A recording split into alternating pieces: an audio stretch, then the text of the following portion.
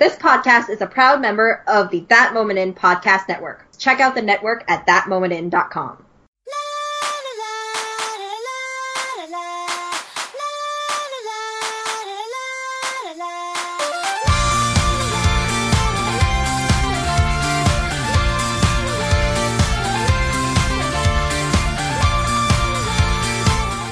Well, hello and welcome to another exciting edition of the Asian Cinema Film Club. This is episode 44, and tonight's featured film is Bong Joon-ho's Mother.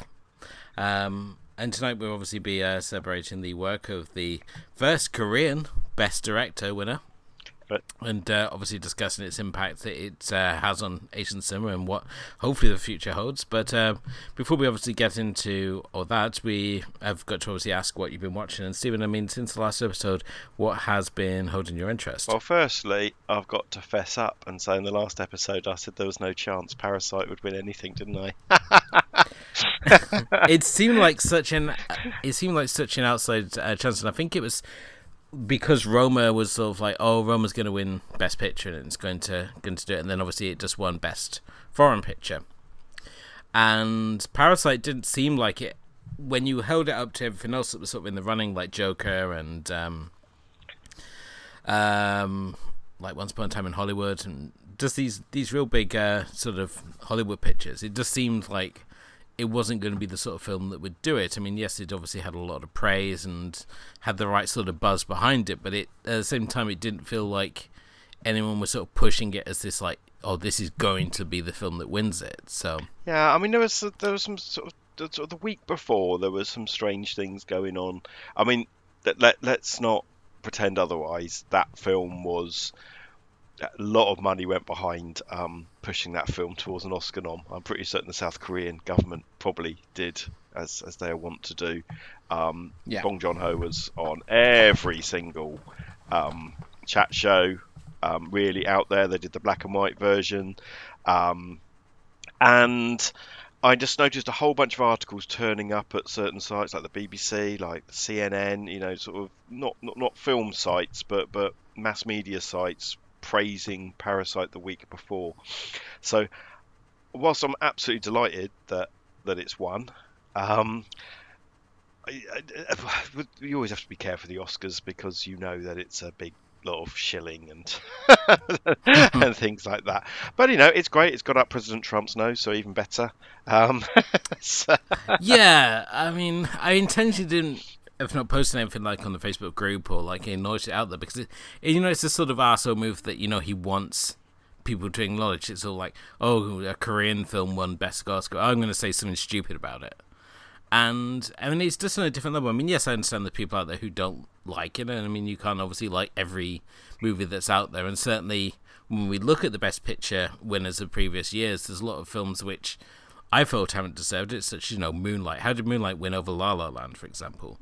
How did we need to talk about Kevin not getting a nomination, much like Tilda Swinton for that film not getting a Best Actress nomination? There's many times that you sort of question it, and Crash obviously being the huge standout one that everyone loved until they realised, oh wait, that's what it's about, and then just suddenly turned on it. Yeah, I mean, yeah, I take all award ceremonies with a pinch of salt, but it's really important. But it feels like the completion of that Korean wave that I always talk about, the Hallyu.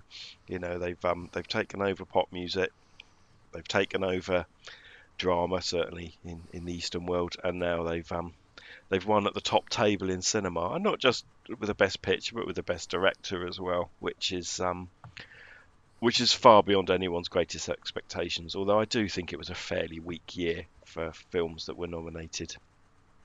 I'm no fan of Once Upon a Time in Hollywood. I don't think it's anywhere near the director's best work. I thought 1917 was Oscar bait. I really loved Jojo Rabbit, but was it an Oscar-winning film? You know, it was all a bit meh all round, really. So Parasite's good. Don't get me wrong, as I've been saying for the last 3 episodes. You know, it's a really good film. But I think lots of things aligned. Anyway. That's not what I've been doing. Okay. So, I've been watching a South Korean documentary, which we don't really talk about documentaries much on here. There's a couple maybe I'll bring to the show one day if we're still going about 20 years' time. It's a film by a director called Im Hong-soon. It's called Factory Complex, and it's about, I guess, the exploitation of female workers, initially at least in South Korea. So one of the things we sort of talk around quite often is how South Korea, or Korea, and then South Korea, became industrialized very late on in world history. It was a closed society and didn't go through like the Industrial Revolution or anything like that, and was apart from maybe other great sort of innovations in the Arabian world, in the Chinese world, until the post 1945 really. After the Japanese were kicked out at the end of World War II, it went through a process of rapid industrialization, which meant everything that Dickens wrote about was happening in South Korea. So sort of sweatshops, factories, all those big brands that we know about like Daewoo and Samsung and LG are pretty much based on sweatshops, slave labour, and women.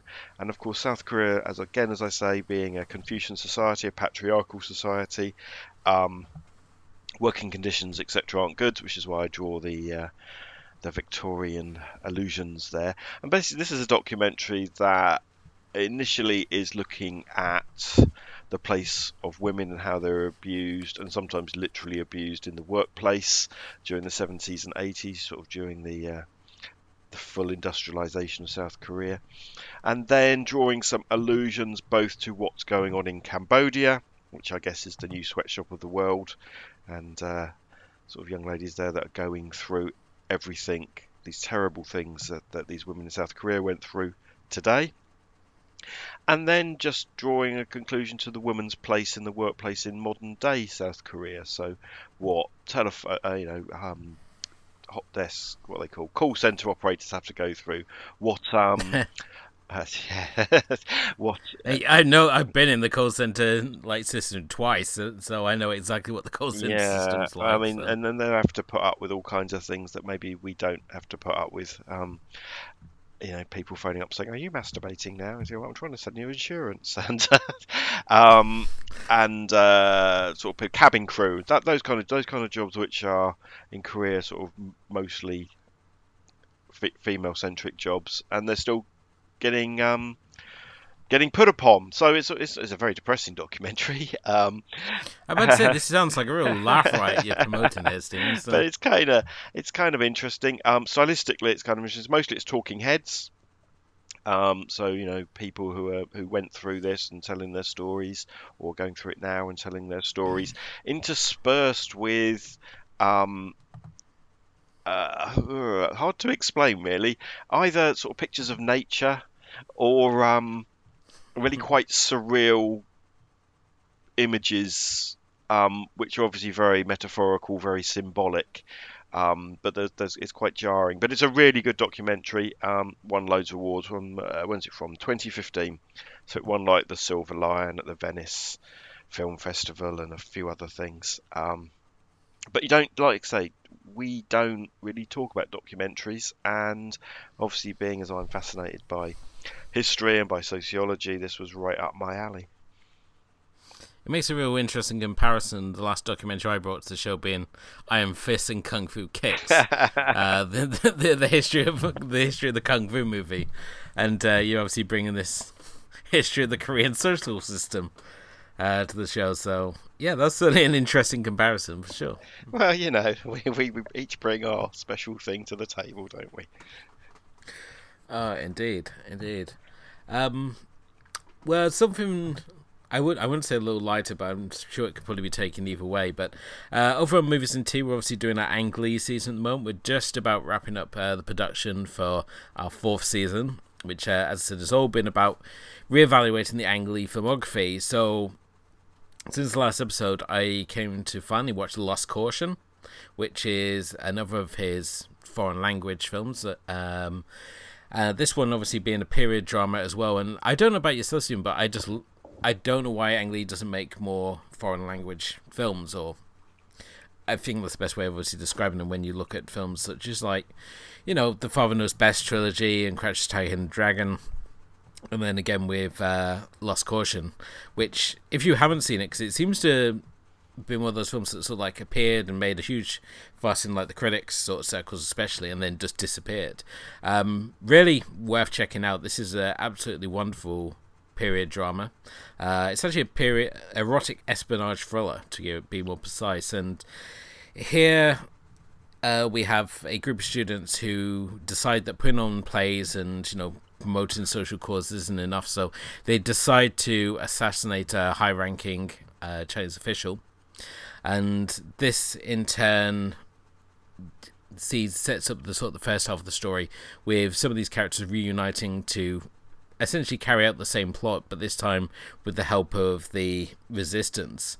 And in particular, this features an absolute wonderful performance by Tang Wei, who, for her efforts, managed to get herself blacklisted for about 5 years for making films in Hong Kong. So she ended up coming over to the UK and studying acting over in Reading, which I believe is over by yourself, Stephen. That's where I'm based. Never bumped into her. So, oh well, that's your missed opportunity, that's doing. But no, if you haven't seen Lost Caution, I highly recommend it. It's 2.5 hours, but it just absolutely flies by and just features some absolute stunning and sumptuous cinematography and costume design. It's just a really incredibly gripping espionage thriller, and just how the sort of relationship these characters have with each other, and how everything sort of hinges upon this honeypot plot that the students are hatching. And it's just, as I said, it's just, without giving too much of the film away, because I think it really sort of benefits that you go in as blind as possible and don't have too many the twists and turns given away. But I think this is just like a real hidden gem of Ang Lee's filmography, much like The Wedding Banquet, which was a film I rented from Amazon and watched like 4 times in one weekend, which I think I've only done with Repo Man recently.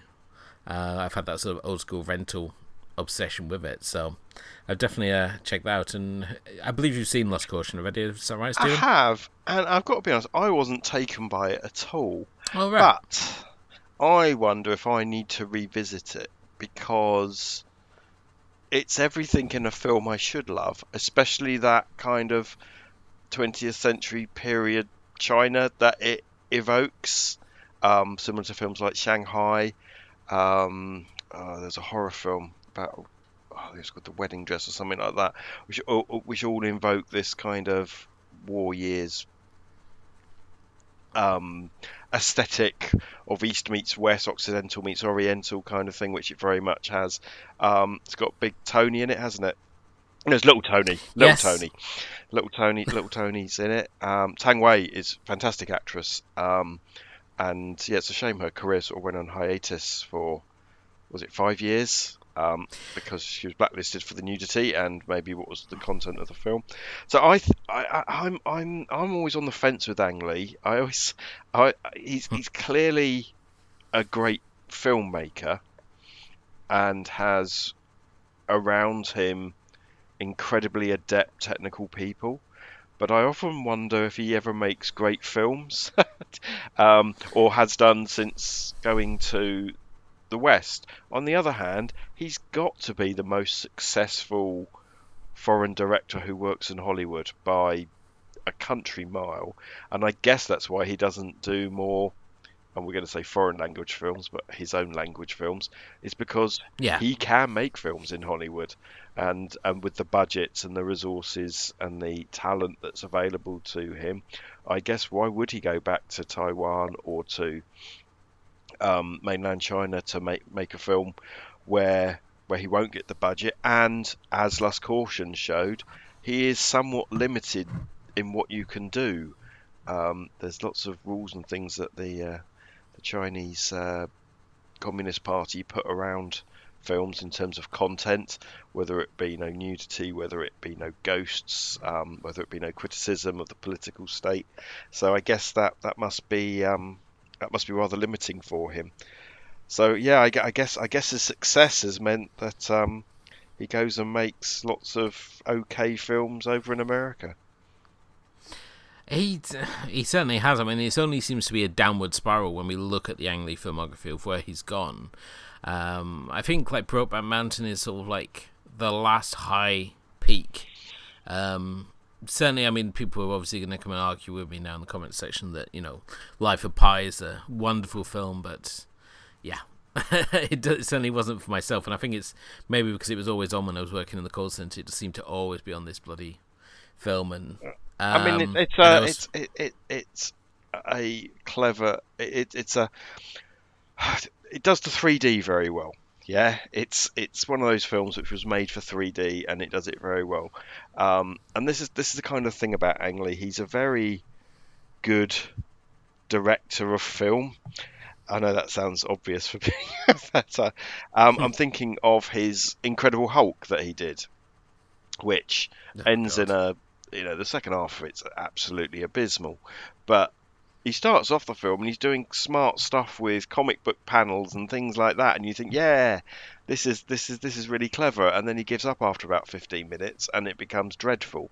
And then a lot of the material he tends to adapt are not incredibly gripping to me. But I can see he can. Of course, he can handle a camera and can handle great actors and has technical people around him who are fantastic. It's just I'm not convinced, and this isn't a great sales pitch for your fourth season of Movies and Tea. I'm not convinced I would go and see an Ang Lee film if it was on at the cinema because it was Ang Lee. I know what you mean. He's sort of like, he's not one of those directors. He's not like a Tarantino, a Fincher, or a Sofia Coppola, or even like a Guillermo del Toro, where it's sort of like a new film with them's coming out. It's like, oh, I have to see this. It's like Wes Anderson dropped the trailer this week for his new film. I think it's The French Dispatch. I want to say something like that. Yeah. And like instantly, it was sort of like, here, take my money. I want to go and see what you're doing. But it's sort of like Ang Lee's got a new movie, and it's sort of like, oh, I might go and see it. Might wait for it to filter through. And he's not one of those directors who sort of inspires me to like hunt down and watch everything in his filmography. And I think we're going to come back to this again when we talk about Bong Joon-ho when we get onto our featured selection for this evening. Are we now? Spoilers. So yeah. Yeah. No. I mean, yeah. It's. I think of him like many modern. I mean, he's from Taiwan, but like many modern Chinese directors, I can see the quality, but I'm not always entertained. Whereas maybe looking at sort of the big names of South Korean cinema, I will go and check them out. Obviously not at the cinema, but you know, however I can do it, and I will. Although that's probably going to change for a little while. You know, Park Chan-wook has a film out, or Kim Jin-hee or Bong Joon-ho has a film out, I will check it out. Or even John Woo, right? I'd be at least interested to check it out, and I just don't feel the same about Ang Lee. You know that John Woo is going to give you something that is going to both stimulate you on so many levels, not only like on your visual part of your brain, but also on, you know, the deep, complex plotting part of appreciating part of your brain as well. It's just like covers a wide range as with films that we obviously saw when we looked at The Killer, and we certainly enjoyed the complex plotting of that film and the emotional content that story projected. Yeah. Everyone go back and listen to that episode. But, you know, I think, you know, even a bad John Woo has got something about it, yeah? I haven't seen The Crossing Part 1 and 2, but I assume it has. I assume it's got something in it. And the other thing about Ang Lee is I'm not really sure what sort of director he is. You know, do you know what I mean? He doesn't really sit in any genre, which is fine, but he doesn't really seem to sit in any genre, which is weird. He sort of belongs with all these he sort of belongs with British directors in the way that he promotes and talks about film. When we like look at someone like, again, I'm bringing back my same examples here. When we look at like Fincher and Coppola and even like Tarantino, we see like the on-set shots and everything's like really interesting, like all the production shots and stuff. And we see like an Ang Lee movie and it's just like doesn't look like the most exciting thing. And certainly when he talks about film and that's it, it's always in such a dry and serious manner. Like when you hear like the director of Les Mis and Cats talk about like his early student film, it's like, oh, me and my brother, we had this bomber jacket, and suddenly I'm projected to World War II airfields, and it's like, oh, that's fun. And then we look at Tarantino, he's sort of like, yeah, I made my best friend's birthday, and it's about this guy, and his friend wants to throw him a birthday party, and I get him a hooker, and the hooker's John beats me up, and all these things go wrong, and it's like, wow, that sounds like a really interesting film. I know which of these movies I'm going to see. I think what it is, he lacks an edge. He's like Tesco's finest. Yeah, it's absolutely fine goods that you'd buy every week, but they're not something that you'd necessarily throw out at your dinner party. You know, anyway, maybe we've spoken too much about Ang Lee. You're probably going to go and tell me next week we're looking at next episode we're looking at Crouching Tiger, and I'll have to say this all again. Okay, exciting kaiju news though since last episode. We have got news that the Godzilla is finally getting a Monopoly edition, which as yet has not got a UK release date, but we are still checking for that. But surely that's going to be like the one novelty edition of like Monopoly that you actually need, not like the 7 editions that Star Wars have put out for Monopoly. All right, I have to admit, I am kind of tempted by that. I can't bloody stand Monopoly as a game. I think it's terrible. But the story behind Monopoly, that's fascinating. The game itself is boring. But yeah, I got to confess, if the little metal figures are good, then and there's some amusement in the names and stuff, I think I'd certainly have it on my bookshelf. Yeah, I mean, you obviously all the figures are going to be based on popular kaiju from the series, so you can always be Godzilla and Mecha Godzilla and King Ghidorah, and instead of building hotels and you build like bases.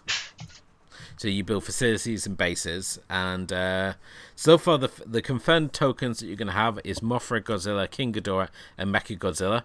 Hopefully there's going to have Anguirus, and my wife really wants Baby Godzilla because she's weird like that. And you're going to have trading locations like Monster Island, Goro's Workshop, Kitakami Lake. So yeah, I think it'd be really, really cool set to have. So I'm very excited about that. Much like the finally confirmed Gamera box set, which went on to pre-order as of Friday, and was formed by the mass tapping of keys on my side as I tried to pre-order the thing. To the point where we were supposed to be leaving to take the kids to their kids club, and we may have been about 15 minutes late because I was too busy arguing with Zavi to get it ordered. So yeah, I'd missed that. Maybe I should. Although it's not my favourite Gamera, is it? It's all of them. Is it all of them? Oh, it's every single Gamera that we're going to have. It's going to feature a 120-page hardback comic, an 80-page book, with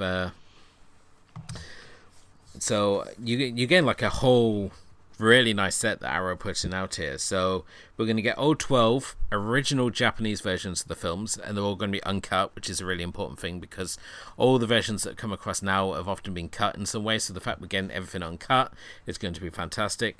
You're going to get the 4K restorations of the Heisei trilogy, which is Gamera Guardian of the Universe, Attack Elysian, and Revenge of Iris, which we obviously covered, I want to say not last Christmas, but the Christmas before. Life moves quick. I know. There's obviously going to be usual archive bonus comments, including commentaries by one August Ragone, which he didn't turn up in the Criterion Godzilla set, which we were very dismayed about. So it's great that he's actually in the Gamera set. And part of me really wants him to include the Shout Factory introductions he did for their marathon, but I don't think that's going to happen. So, but yeah, you're going to get a comic book in there. You're also going to get the 80-page book, which gives you a complete retrospective on the series, including Kaiju X-ray illustrations as well. So that's going to be a really nice set, and currently it's just over 100 if you get in the early bird. £110. My God. It's going to be 150 quid though at the when it gets released. And it's going to be more than that once it sells out. Although what I will say is I'm glad if Arrow's doing it, it will be a top set. They're really good in terms of the prints they have, and in just the extras in general. When's it actually due out? End of July. Right. Maybe. So, you got time to work in the troll stripping and wash some cars, mow your neighbour's lawn. Yeah. Yeah. Obviously, I saved money by not buying the One Missed Call trilogy, so that's 25 quid. I know. And so, we say this, but there's been like a host of announcements being made by like Third Window Films, who've announced that they're going to be releasing Violence Voyager, which we discussed way back on our Forest of Love episode, and the Female Prisoner Scorpion box set has also been re-released by Arrow, so I can finally get that. And we've also got Akeem Ga Kill is heading to Netflix on March 1st, which is a really fantastic anime series, and one that I think, Stephen, you really like. Yeah, because it's not got many of the usual things which hamper anime for like people who aren't overly used to it. Where it's not a lot of young boys going and being really angsty about stuff. It's kind of like Game of Thrones, where characters can just randomly die, so you get attached to characters and they suddenly snuff What's this called again? It's called Akeem Ga Kill. Basically, this young boy heads to the city. And discovers there's evil government officials plot and joins a team of assassins to strike back. It's really, really cool. All right. I think you'd like it. All right. Maybe I'm sold. Who knows? It's on Netflix, so you don't even have to buy anything else. I already have Netflix. This is a possibility. However, See. and I have got a New Year's resolution to watch one series of some anime this year. Maybe this is the one. That would make me so happy if you took one of my recommendations for anime and watched it. It's not like I'm asking you to watch 225 episodes of Dragon Ball. No. It's not like I'm asking you to watch the 1,000 plus episodes of One Piece. So. No, I have bought. I think I told you the Cowboy Bebop set. That's a good one as well. That's a really easy one to watch. I think it was in CX or something like that. I refuse to call it sex. But it's sat up there on my to watch pile. I'll get round to it. But yeah, if it's on Netflix, that just makes the binge watching so easy, doesn't it? It does. And speaking of obviously binge watching, the Korean Film Archive have on their YouTube channel released over 400 films for you to have a root through. We've actually had some recommendations come through on our Facebook group, which is obviously the best way to, if you want to get involved with the show, come and join us on the Facebook group. It's such a fun group atmosphere that we've got happening over there compared to the pay-to-play atmosphere that Twitter seems to have. So, but if you want to check us out, we are on Facebook, we're on Twitter at AC Film Club, we're on Instagram, and you can obviously also check out our blog, which is asiancinemafilmclub.wordpress.com as well. So plenty of ways to obviously come and let us know what you think of anything that we discussed on the show or anything you want to recommend us. And since the last episode as well, we've got a bit of an announcement. The fact that we're now officially part of the LAM, the Large Association of Movie Bloggers, as we join their herd as number 1,978. So if we were on The Prisoner, we would be a little far down the chain. But we'll drag our way up. So, but yeah, it's great to be part of such a great collective, and we're just happy to obviously be part of them and help building on the community atmosphere, which is obviously what we like to do here on the show. We also got another. After receiving British Podcast of the Week from Film Stories, we have also received another glowing review from Fiend on Film, who gave us a shout out saying all fans of film should follow the Asian Cinema Film Club. You'll be glad that you did. So thank you very much to them. And we're on our way up, Stephen. As long as it's showing in listens, that's all that matters. That promotion with megrundies.com is just round the corner. I can feel it now. we'll soon be advertising beds and a meal sent to your house and like all those successful podcasts. Yeah, hold ridiculous Patreon prices for scintillating snapshots of yourself. Yeah, again, things that aren't going to happen. But yes, no. But it's really nice to see the hard work that you put in and I assist with sometimes, being recognised by our peers. Yeah, that's the thing. That's what means the most. Is just to be recognised by our peers and just have people who like Asian cinema just like what we're doing and not bombarding us with emails telling us how much we suck. Yeah, and which is and that's it. And like you say in the Facebook group. Yeah. Well, I'm old enough to use Facebook. I'm probably too old to use Instagram. But the Facebook group, we get asked. People ask us questions, ask us opinion, push it. People asking us when are we going to cover this, when we're going to cover that. So it's really nice. It's a thriving community, and you think how far we've come since that first episode, mate. Definitely so, and as always, I'd like to thank you. Thank you everyone who listens, who subscribes, and who tells other people about the show. It's all really appreciated, and we do appreciate you obviously coming to check out these episodes. So, but no, I think between Third Window Films and Arrow, they're just determined to have all our money. I mean, Third Window Films not only announced Violence Voyager, they've also announced Hanagatami, which is from the director of Hazu, which I think was basically all that they had to tell us. I think so. Yeah. Just to be like have our interest. They've also announced that they're going to be releasing Melancholic as well, which is one that I've not heard of, but the trailer looked really interesting about dark secrets happening at a bathhouse. So I think they're free now with what they're announced and what we're obviously excited about. So yeah, I mean Third Window have always been on the quirky side of things, haven't they? So I don't Arrow I'm usually a straight to buy unless it's 150 quid, but Third Window I'm a little more picky. But what they do is they are probably the only people pushing modern Japanese cinema now. If it's not Takashi Miike or Sion Sono, no one else seems interested, whereas Third Window do keep pushing through these interesting, quirky, independent new people from Japan. So they're kind of important, and we should support them. Oh, definitely so. And I think the main labels at the moment, because obviously it used to, as I said, back in the day, it used to be Thailand was the label that we were excited about. Now, the three that I'm always sort of checking out is obviously Arrow, Third Window Films, and Terracotta. Those being my three sort of go-to labels. I'm not at this sort of extent where I buy sort of everything that comes through, but I'm always very excited to see what they have coming out. And 88 Films again will be another one that's true. worth checking out as well. I mean, Third Window and Terracotta are the same now, aren't they? One bought the other. I believe that they're all both are powered through Arrow. Oh, they are. So it's like it's all the same. It's just another. It's like the super science team that they got happening over there. Just awesome releases. They're just.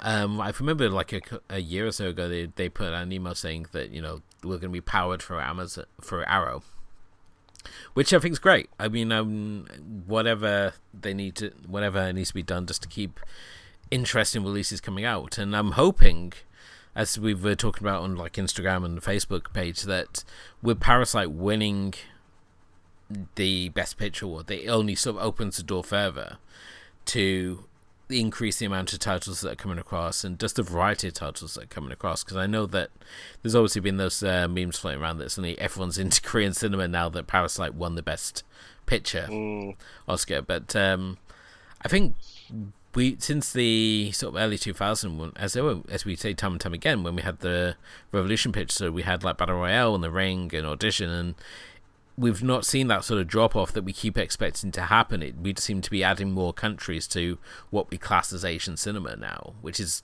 only more exciting. And the fact that we now have a Korean film win Best Picture, I just really hope that it just continues to, if not increase the flow, just to further sort of boost the flow of films that come through, and just have some more new directors to discover, really see what else we've been missing. Yeah, absolutely.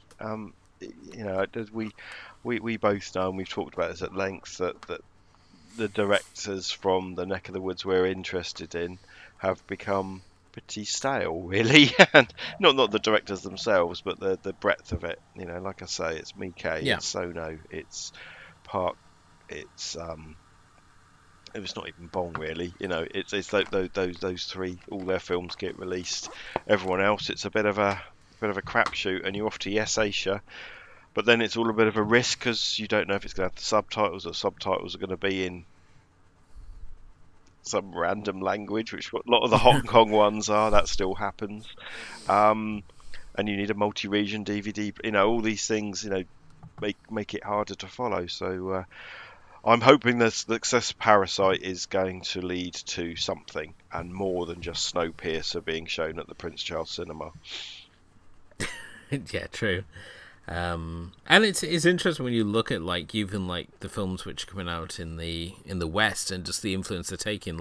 Since we saw the release of The Raid, and those sort of movies, that sort of ultra violent sort of kung fu movies, and we look at the John Wick movies, and you see the guys from The Raid turning up in sort of cameo sort of or supporting sort of roles, and just the fighting style is now being mirrored to match that sort of same brutal sort of fighting style. When we see John Wick beating some guy to death with a book and doing knife play, and it's just really interesting to see what's being filtered across. And of course it would just happen to be ultra violent kung fu. So yeah, absolutely. I mean, obviously we know that film directors and filmmakers have their eye on Asian cinema, always have done. Kurosawa, we've talked multiple times how he influenced the West, and indeed how the West influenced him. So these guys have been Tarantino's a student of Hong Kong B movies. It's these guys are taking and bringing stuff, but it's nice to see the real thing, where the influences are, because sometimes, as hopefully you and I are showing, sometimes they're at the cutting edge. Yeah, it's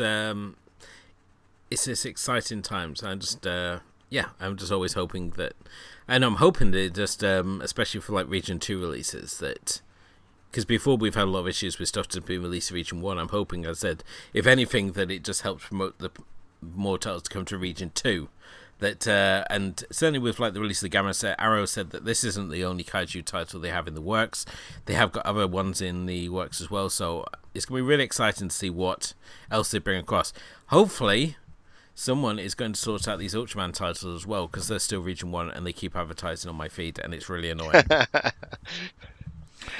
It's and you go on Amazon, and it's buy Ultra Q, only 25 quid, and it's wow, that's really great, and it's yeah, Region 1. And it's oh, damn it. I'm alright. I've got a multi-region DVD player, but I've actually invested quite heavily in Blu-ray, and multi-region Blu-rays are much rarer. So, and also the whole media is much more expensive, and quite often there's no point to it because there's no extra features on them or anything like that. And my eyes aren't that good to tell the difference between a DVD and a Blu-ray, frankly.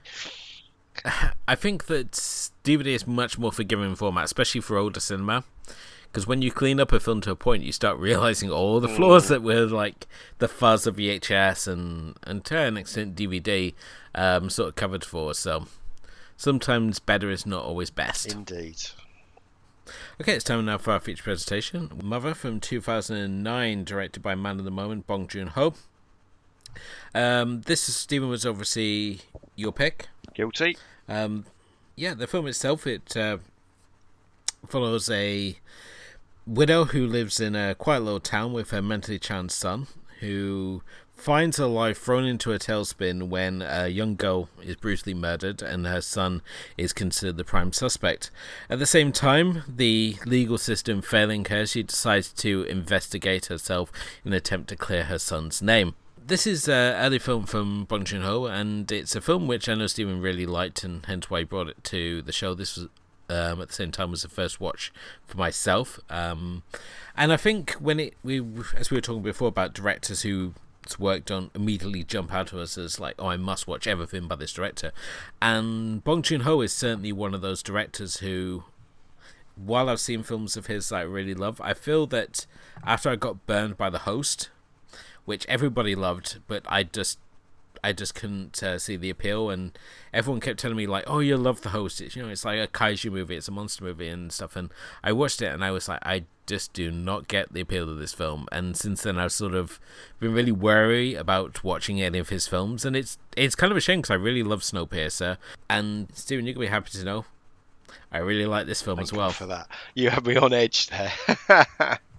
So it's interesting that you say you don't like The Host, because I can dig that. I can understand. It's not my favourite film of his, but I can see why you don't like it, because it's not really a monster movie. I would say all his films, and most obviously I guess Snowpiercer, but are about class and are about the haves and the have-nots. That's absolutely what. If it's not directly what it's about, that's what's informing the film. That's absolutely what Parasite's about. It's literally what Snowpiercer's about.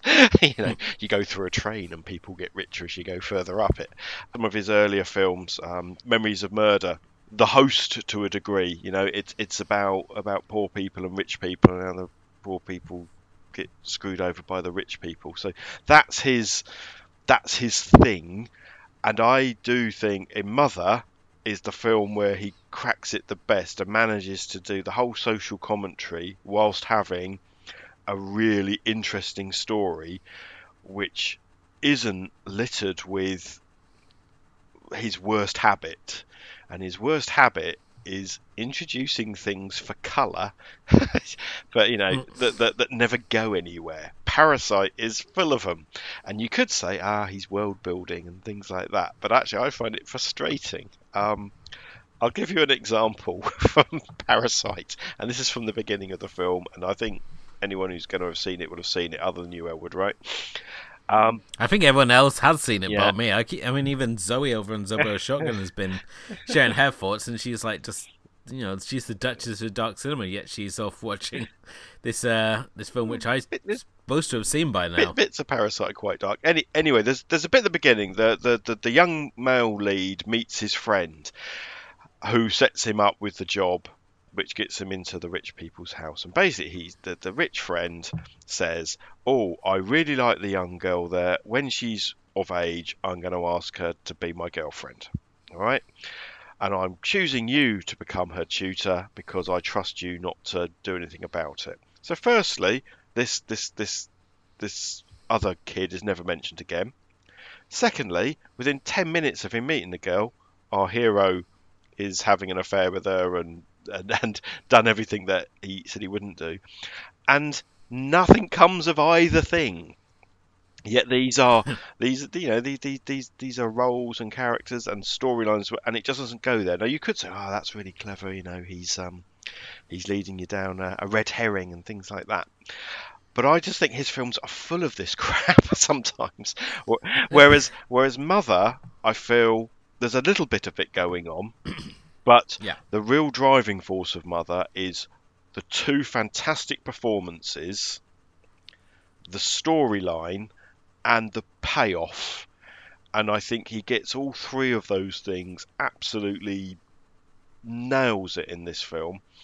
But I do think it's of his films, it's the one people have forgotten about, which is why I'm always trying to wave the flag for it, because I think it's his best film, and the fact that there's two fantastic performances in it as well,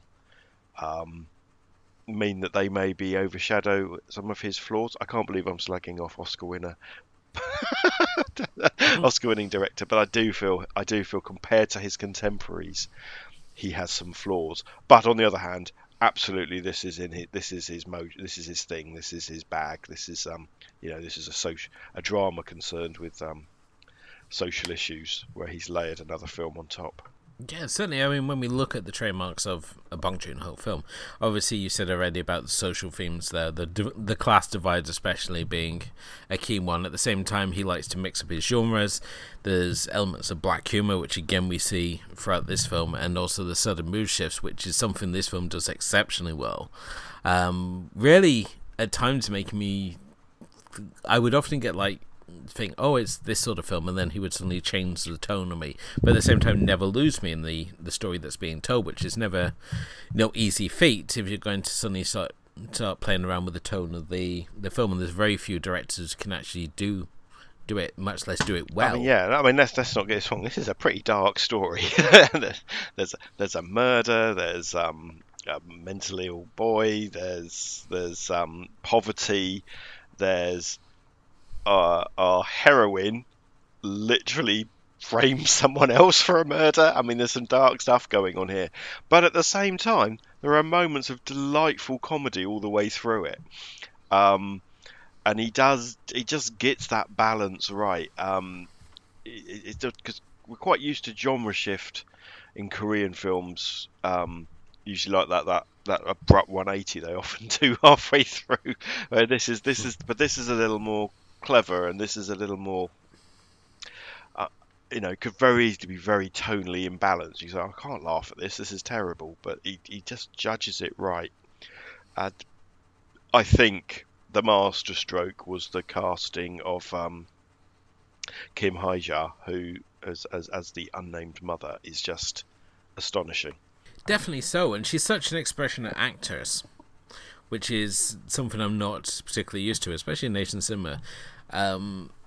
She's so much of her performances delivered in her facial expressions throughout the film, and she's got such warmth, but at the same time she has a very convincing darker side to her. And I was completely brought in by this story of a mother who wants to free her mentally ill child, who's obviously being set up for this murder that she feels that he there's no way he could possibly have committed it. And how she starts off obviously trying to get help for the legal system, and basically the lawyers are just there taking her money and give her a runaround and saying, just saying that things have to go to run their course. And then she obviously goes out and she does like the amateur detective thing, where she's going out into like the big bad city of this world and meeting these questionable people as she tries to find out the secret behind this girl who's murdered and who potentially could have murdered her. And it's quite it's almost well, the film certainly doesn't go as dark as it possibly does. I mean, this isn't World of Kanako. Yeah, I mean, it's certainly not going as dark as World of Kanako. We're not going to turn into some like seedy underbelly that film went into, but it certainly goes like just under the surface of like day-to-day life to uncover this sort of sleazy underbelly of the city that's happening, which she sort of gets exposed to. And I think the fact that she's just so naive to the world around her, because she just lives this life in a quiet little village, and she's not really used to the modern world as such. Like, she's fascinated by these two girls and the gadgets that they have on their phone, and the idea of what a secret camera is and how camera phones work. All these little modern day accessories and stuff just sort of fascinate her, and the fact that she just somehow manages to Forrest Gump her way through this investigation is just absolutely fascinating to watch, and at the same time bizarrely believable, which I wasn't expecting to find. I thought that there'd be all these great leaps, but it never feels like he's making great leaps with what this character does over the course of her investigation. Yeah, I mean, the other thing is, of course, I say of course, so I guess this is some context now, is that Kim Hae-ja is not a film actress at all. She's a TV actress, and she's basically known, or was known at the time, as like how South Koreans like to give famous people these sort of nicknames, these epithets. She's known as Korea's mum. She's starred in dramas and sitcoms and all sorts, and she's most famous for being the mum. I was trying to think of a Western equivalent. Oh yeah, I got one for you. William B. Davis. Yeah. He played nothing but like the the grandfather and the friendly uncle roles in like TV dramas, and then he goes in the X-Files and plays like cigarette smoking man, like the most evil person in the conspiracy. That kind of thing. I mean, but she's absolutely loved and adored. I'd say between her and there's a lady called Yoon Yoo Jung, who you will have seen in every Korean film as the mum.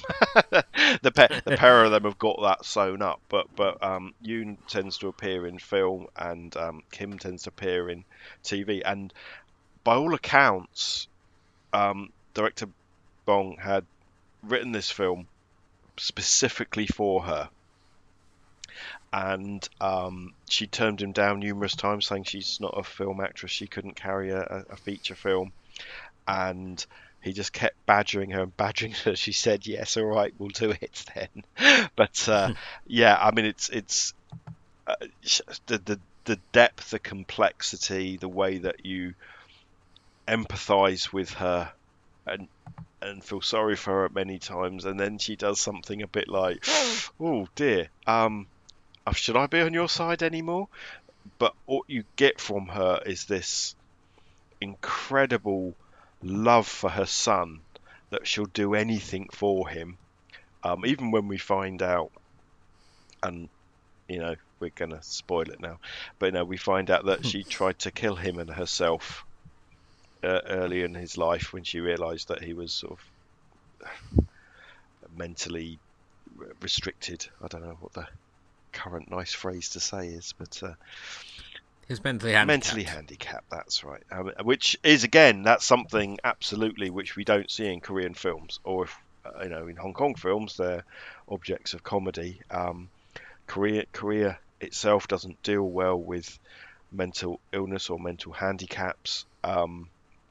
So it's really amazing to see that role. I'll talk about that in a minute. But, this woman, she went to the depths.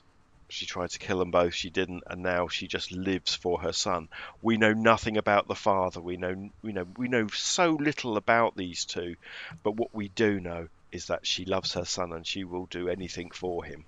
Which is, again, is a very it's a very Korean thing, a very Asian thing, although usually you see it twisted the other way, where the son is a filial son and he'll do anything for his mother. It's kind of turning it on its top. But yeah, she's fantastic in it, and hasn't gone and ruined it all by being in a bunch of other films either. This is her film, and fair play to her. I think she won a bunch of awards for it, to be fair, but she's magnificent. But then what I also have to draw attention to is our old friend Won Bin, who, could you think of a role any more different than the Man from Nowhere?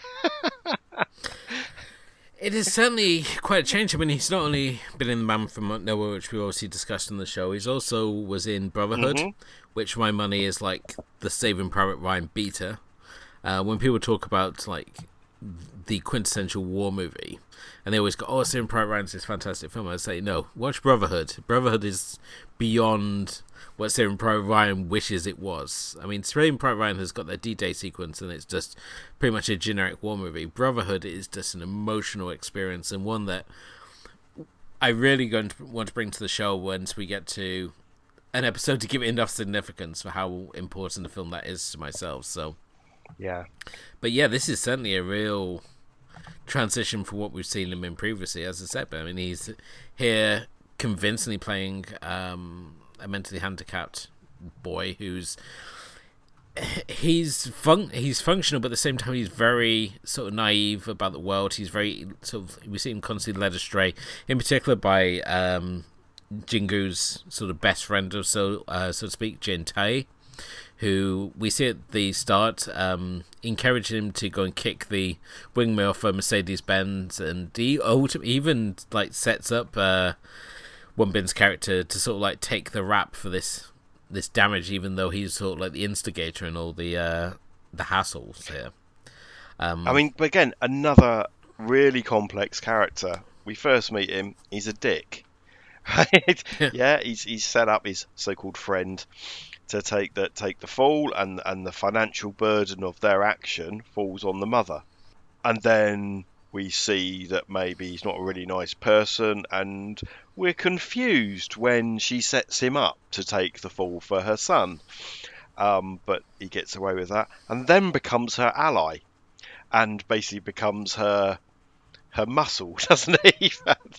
for a later bit of the story. So again, this could have been a very one-note character. He could have just have been the dick, and and that would have been the end of it. But in the end, I think we're on his side. I'm not sure about yourself, but certainly I did feel that he doesn't really get absolution for his actions, but he gains our respect maybe for helping. I'm sort of out on what to feel about Gentile. I mean, obviously he's initially sort of set up as being the one that you believe is responsible for the murder, and certainly it's like the obvious sort of red herrings are there. We've obviously got like incriminating evidence against him, and there's a wonderful sequence where we obviously see Mother sneaking around his shack or apartment, whatever you want to call it, and he's having this weird sex scene where him and this girl he's with are just saying the most random things to each other, and I don't know if they just couldn't figure out how to translate it, they just sort of made it up, or whether this was actually there was something deeper happening here, but it's completely lost me what was supposed to be going on in that sequence. But yeah, you're right, he ultimately becomes the muscle, but it's not after we see him like extorting all this money from Mother, and you feel like, God, she's just like constantly paying out for either things her son's been accused for, or now to this thug who ultimately gets some sort of redemption in the fact that he becomes the heavy for her, and helps certainly with the interrogation of these two boys who may like have this key evidence of sort of the background of this young girl that was murdered. I mean, he is the one that twigs what's wrong with the crime scene as well. He's the one who says, it's really, don't you think it's really odd that the way she was displayed, almost as if someone wanted to show what had happened. When you he's the one who says when you kill someone, you don't go and display it up on top of a roof of an abandoned building. You go and bury the body or something. And he's the only one who makes that leap. So he could have been a throwaway character, and he's absolutely critical to the plot. And you say that whole sort of sequence there where he's like questioning the crime scene, and I thought that just makes him more likely to be the killer. It's sort of like, oh look, I'm not getting enough recognition for my crime. Here, let me explain like why this is significant, why I displayed the body the way I did, and that's what it sort of felt like. And certainly his whole demeanor gives the indication of someone who's slightly unhinged, but I have to say the sort of makeshift interrogation sequence has that absolutely brutal kick to the face, which had me wincing a fair bit. Yeah, I mean, this is not an easy watch. I mean, it's not as bad as the sort of the second half of Sympathy for Lady Vengeance, for example, which goes in some pretty dark places. But this is not a film about a little old lady running around trying to Miss Marple her way to solving a crime. This is at times a very gritty and physical film. Obviously, little old ladies can't go kicking people in the face, can they? So they have to get the heavies in. Yeah, and I think this is another thing that I love about the film. We're watching an evolution of a character, someone who's initially sort of seen as this downtrodden person. She's constantly exploited by other characters.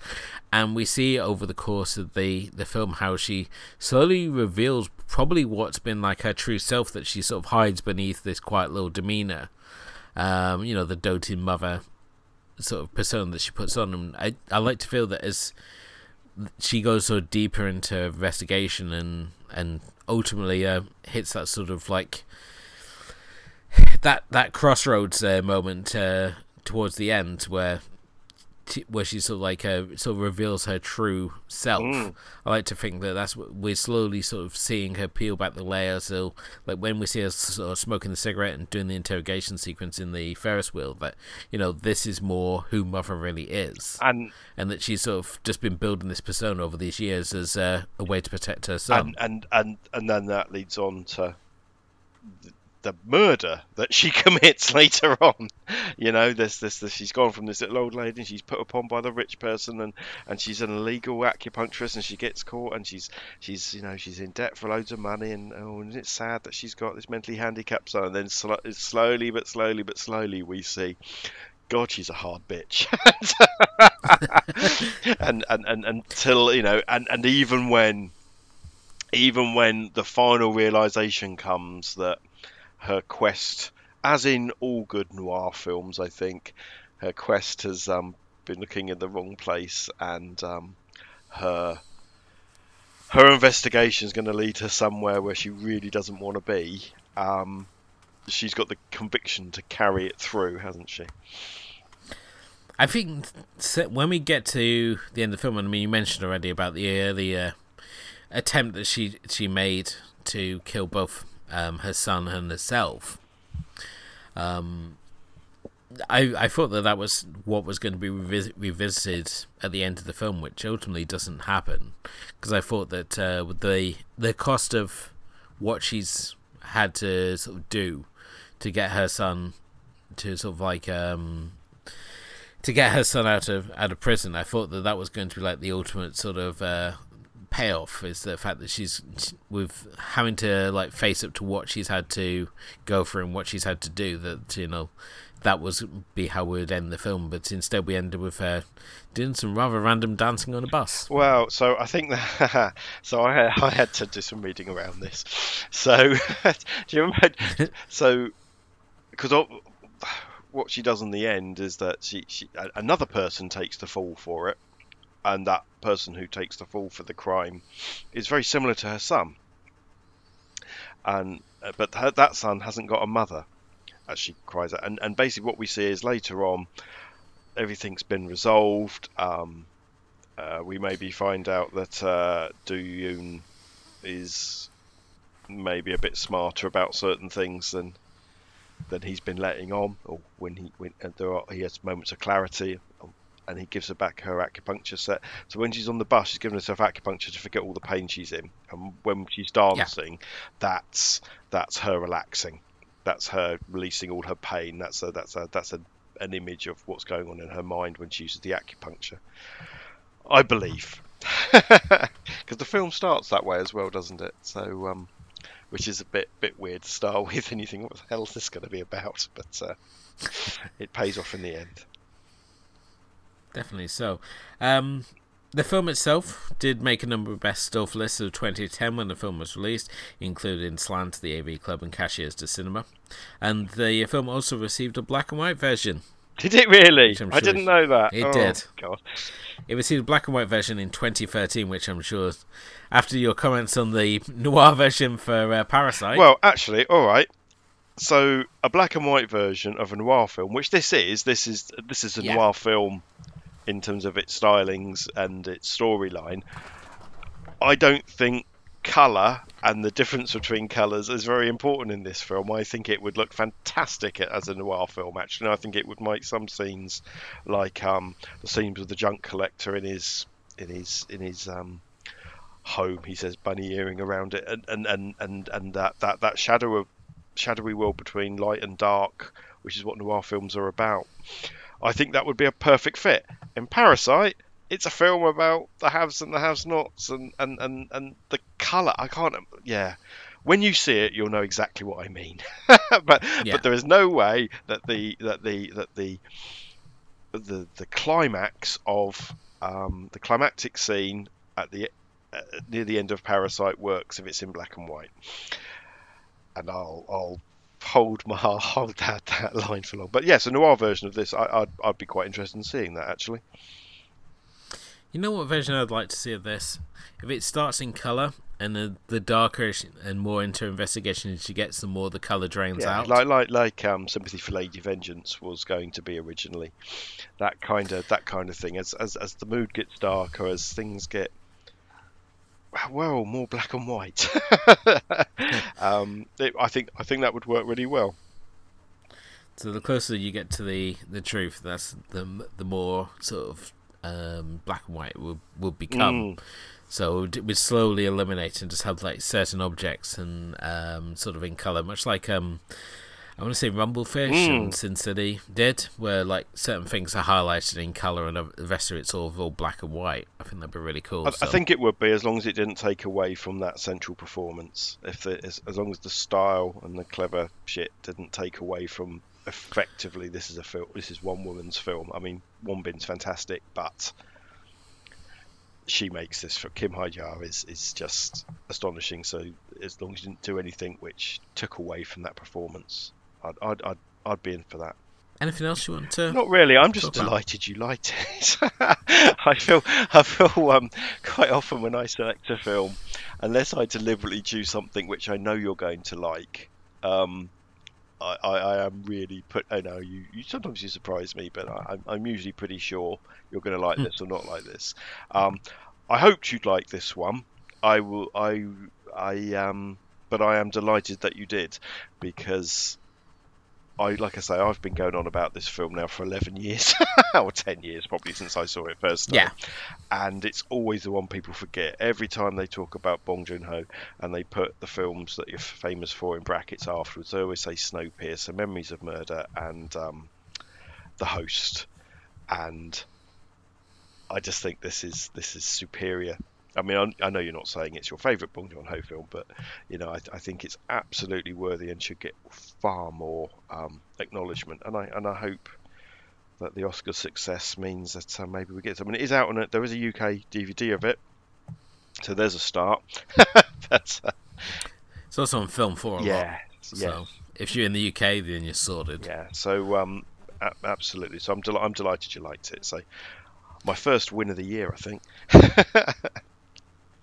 I'm just going back over what we've watched already this year, and I think we're good still. But no, you say that, but it's, as I say, it's always like a real crapshoot either way, no matter who's choosing the film. And I think that was always the thing when we came to do the show and we were doing alternating picks, because we're both coming from both different sides of Asian cinema appreciation. Obviously, I'm sort of come up with, like, you know, cult cinema, kaiju and kung fu and heroic gunplay, heroic bloodshed movies, and yourself came through, like, you know, thoughtful and artistic side of both things. art house and other sorts of commercial films. So I come from romantic comedies and things like that, as well as the art house. So yeah, no, absolutely. But that makes it interesting. I think that's part of the dynamic of the show. I have one more thing. Yes. I have met somebody who is in this film. And I don't often get to say this, but I have met Yoon Ji-moon, who is the detective. I met him, I had to interview him for a film called Boomerang Family a few years later. And I interviewed him, I interviewed the other Yoon, the other mother that I was talking about, and someone else who I can't even remember who was there now. But basically the two people I wanted to see from that film weren't there. Anyway, one thing I can tell you about him is he's absolutely massive. He's built like a heavyweight boxer. He doesn't look like it in this film, and doesn't speak a jot of English, and sat there impassive, staring at me for about 15 minutes as I interviewed him. I was terrified.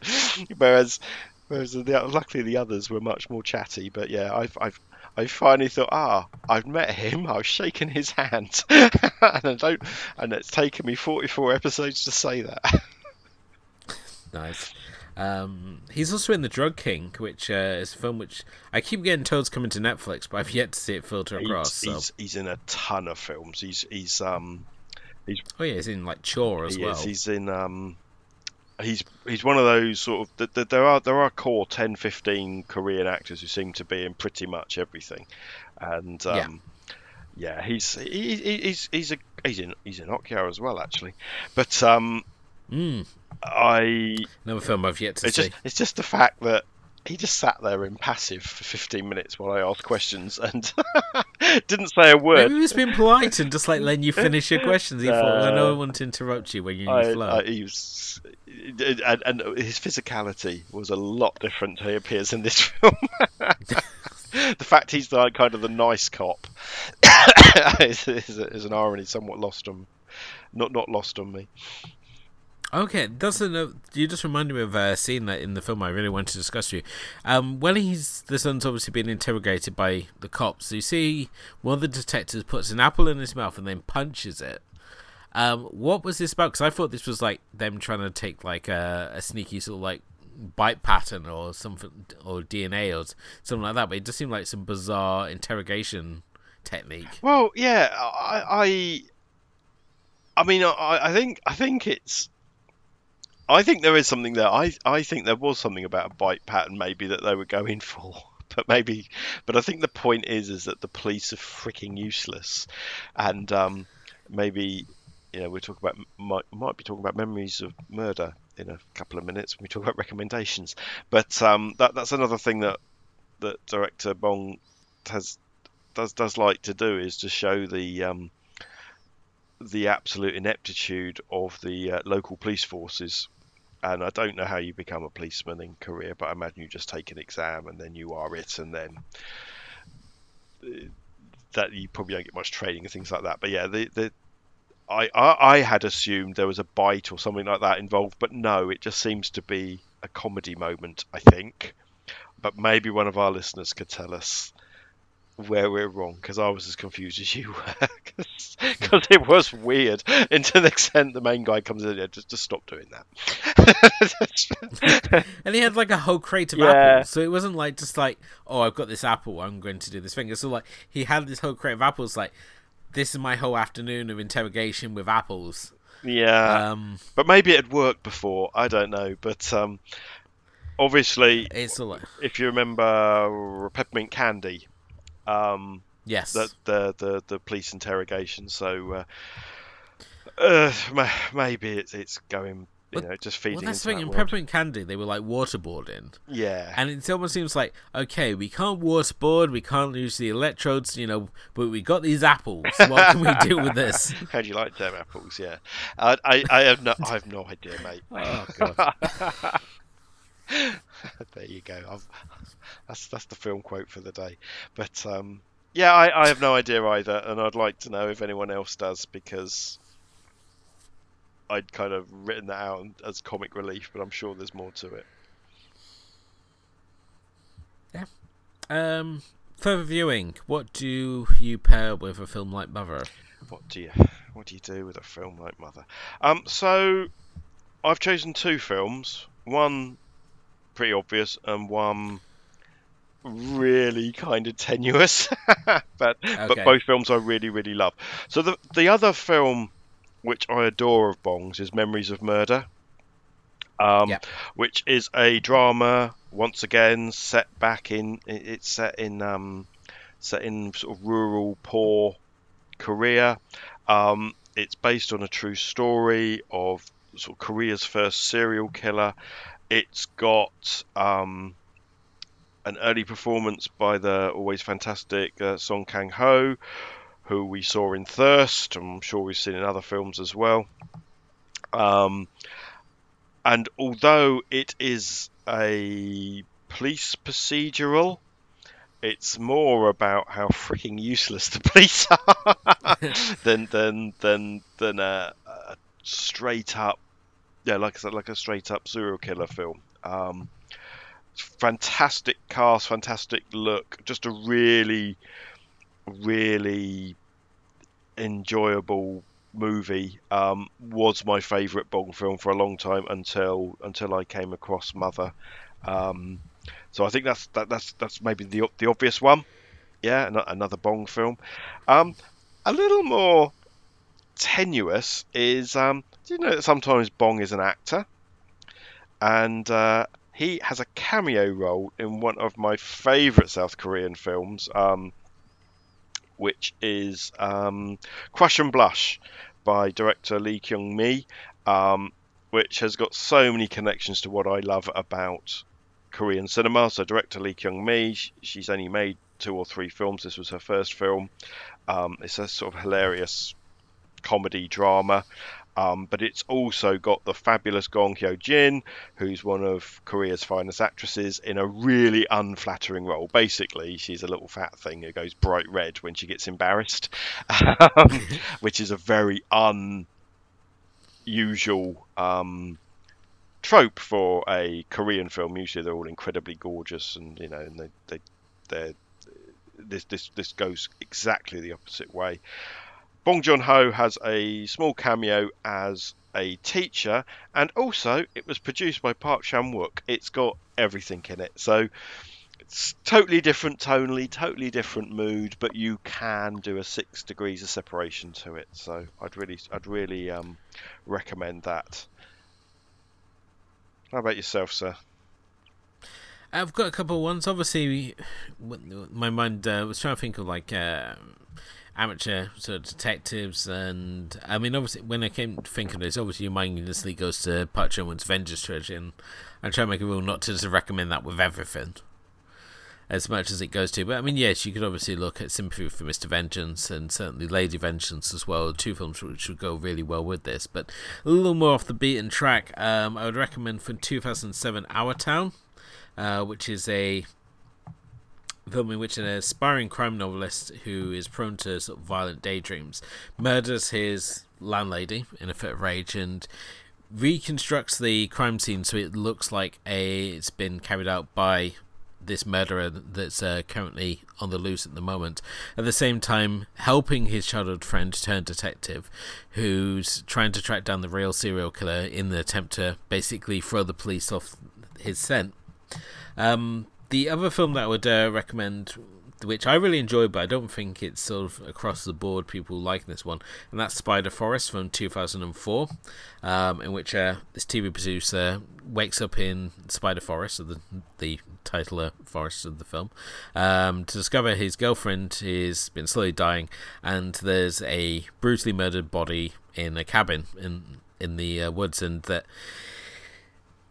it's basically about him trying to figure out what exactly went down, and I really enjoyed it. I remember seeing it quite a while ago when it sort of first came out, and it was like one of the few Asian films that Blockbuster had at the time, and it was basically good at Blockbuster and anything Asian cinema related, and this was one of the films that they had. So I enjoyed it, but at the same time it's one that's not really across the board, so maybe one to approach more with caution. But those would certainly be the two that I would put with this one. Obviously with Our Town, it does have share an actor in Myung Shin Park, who's obviously both in Mother and in that film as well. So I've never seen Spider Forest. I've never even heard of it before, and I thought I knew all my South Korean horrors. So thank you, sir. I'm going to go and check that one out. So that brings us to the end of another edition of the Asian Cinema Film Club. Thank you as always for listening, and please do hit the like and subscribe buttons wherever you happen to be listening to us, be it Spotify or Podomatic or Anchor or iTunes. It really helps raise the profile of the show. Much like leaving us a review, let us know what you think of the show, and certainly let your friends know, spam your enemies, and help us spread the word of the show. It really appreciates everything that you guys have been done to help promote the show out there, and come and join us over on our Facebook group. We have a really good social atmosphere over there, and we share recommendations and various news stories and things. And you can also follow us on Twitter, which is at AC Film Club, and we're also on Instagram as well. You can also check out the archive in full, which is at the blog, which is asiancinemafilmclub.wordpress.com, and on there we've also got we've got the anime reviews, we've got the Film Revolt series by David Brooke on there, we've got the mixtape series by team member Steph, who's continuing to make ourselves feel very old, and also raise a really interesting point of the fact that with Asian cinema, it's one of those few genres of film where fans of Asian cinema also tend to get really into Asian culture, compared to like people into German expressionistic cinema who perhaps don't go off and think, I must really go and listen to Bravi music and Hasselhoff and see what else Germany has to offer culturally. So it's really interesting, obviously, to see the fact that when you're into Asian cinema, it seems to be a culture you get into as well. So yeah, I think that's very true. I mean, even people who get into anime and manga probably get into Japanese culture in the same way, but certainly not people who like Japanese music, Japanese, any collection of music or cinema is always led down down that anime or that manga route, isn't it? It's, oh, I like this song because it was the theme tune to Bleach or something like that. They're not going to go off and explore and embed themselves quite like people do with Korean cinema and Korean culture. But again, I'd lead you back to what I said at the very beginning when I was talking about Bong there. The Korean government try very hard to make this happen. And lots of these things aren't happening by accident, and they're quite capable of using Twitter and Facebook and Crunchyroll and all sorts of places to make sure that we consume as much Korean stuff as possible. Why do I feel that you're turning into a conspiracy nut now, Stephen? That you're going to be telling us how Teletubbies are trying to steal our minds? It's not a conspiracy. It certainly feels like when you're like, oh, the Korean government are like doing this. It's like, we're through the looking glass here, people. No, I'm sorry to say that there isn't a conspiracy by the Korean government to turn us all into Koreans, which would be a conspiracy. But I think they have picked their performing arts culture as something to spread across the world, along with mobile phones and televisions and things like that. But they're very good at it, better than most other countries, and I think that's why. However, I'm as guilty as anybody of, I love South Korea. I want to go to South Korea. I love the food. I love the music. I love the films. I love the dramas. I'm embedded, so I'm just aware of who's pulling my strings. Just reminds me of that episode of South Park with Shin Pokemon, which is just like this plot for the Japanese government to take over America. Yeah, it's a bit like that, and we will see. We will see. Well, thank you again as always for listening. We hope you've enjoyed it. And on the next episode, we're not looking at one movie, but two movies, as we've got a double feature for you. And we're going to be looking at a director we've had probably requested more than any other director when we put it out there for, people to let us know what you want to watch. So I would like to think this is a favourite, or people have just been really nihilistic towards us and say just want to really ruin our week by having us watch these films. But we're going to be looking at the cinema Shinsei Sakamoto as we check out Tetsuro the Iron Man and Tetsuro 2 Body Hammer. But that's obviously going to be on our next show. It's a drill dildo special. Yay. We're going to be looking at both films, because I feel that when we look at Tetsuo and Tetsuo 2, it's kind of like when you compare it to like Evil Dead and Evil Dead 2, like the sequel feels more like a reworking of the original film, and that's why I just really feel that it's going to be fun to look at them both. And the fact that Body Hammer never seems to get mentioned as much as the original sort of grimy 60-minute original, I think sort of only the more recent to revisit and see whether it's held up or not. So yeah, and neither of them are that long. We could watch them both and still get less than the Terrorizers. So yeah, that's obviously coming up on our next episode. But until then, thank you as always for listening. Thank you to my co-host Stephen. Pleasure as always, sir. And we'll be back next time with our Sakamoto double bill, looking at Tetsuo and Tetsuo 2. Until then, good night. Hey! Hey! Hey!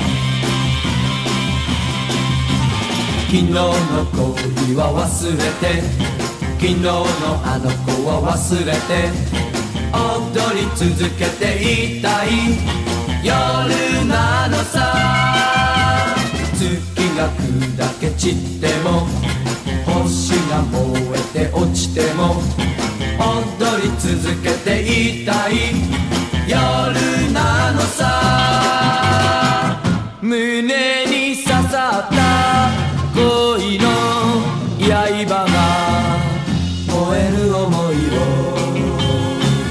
狂わすのさ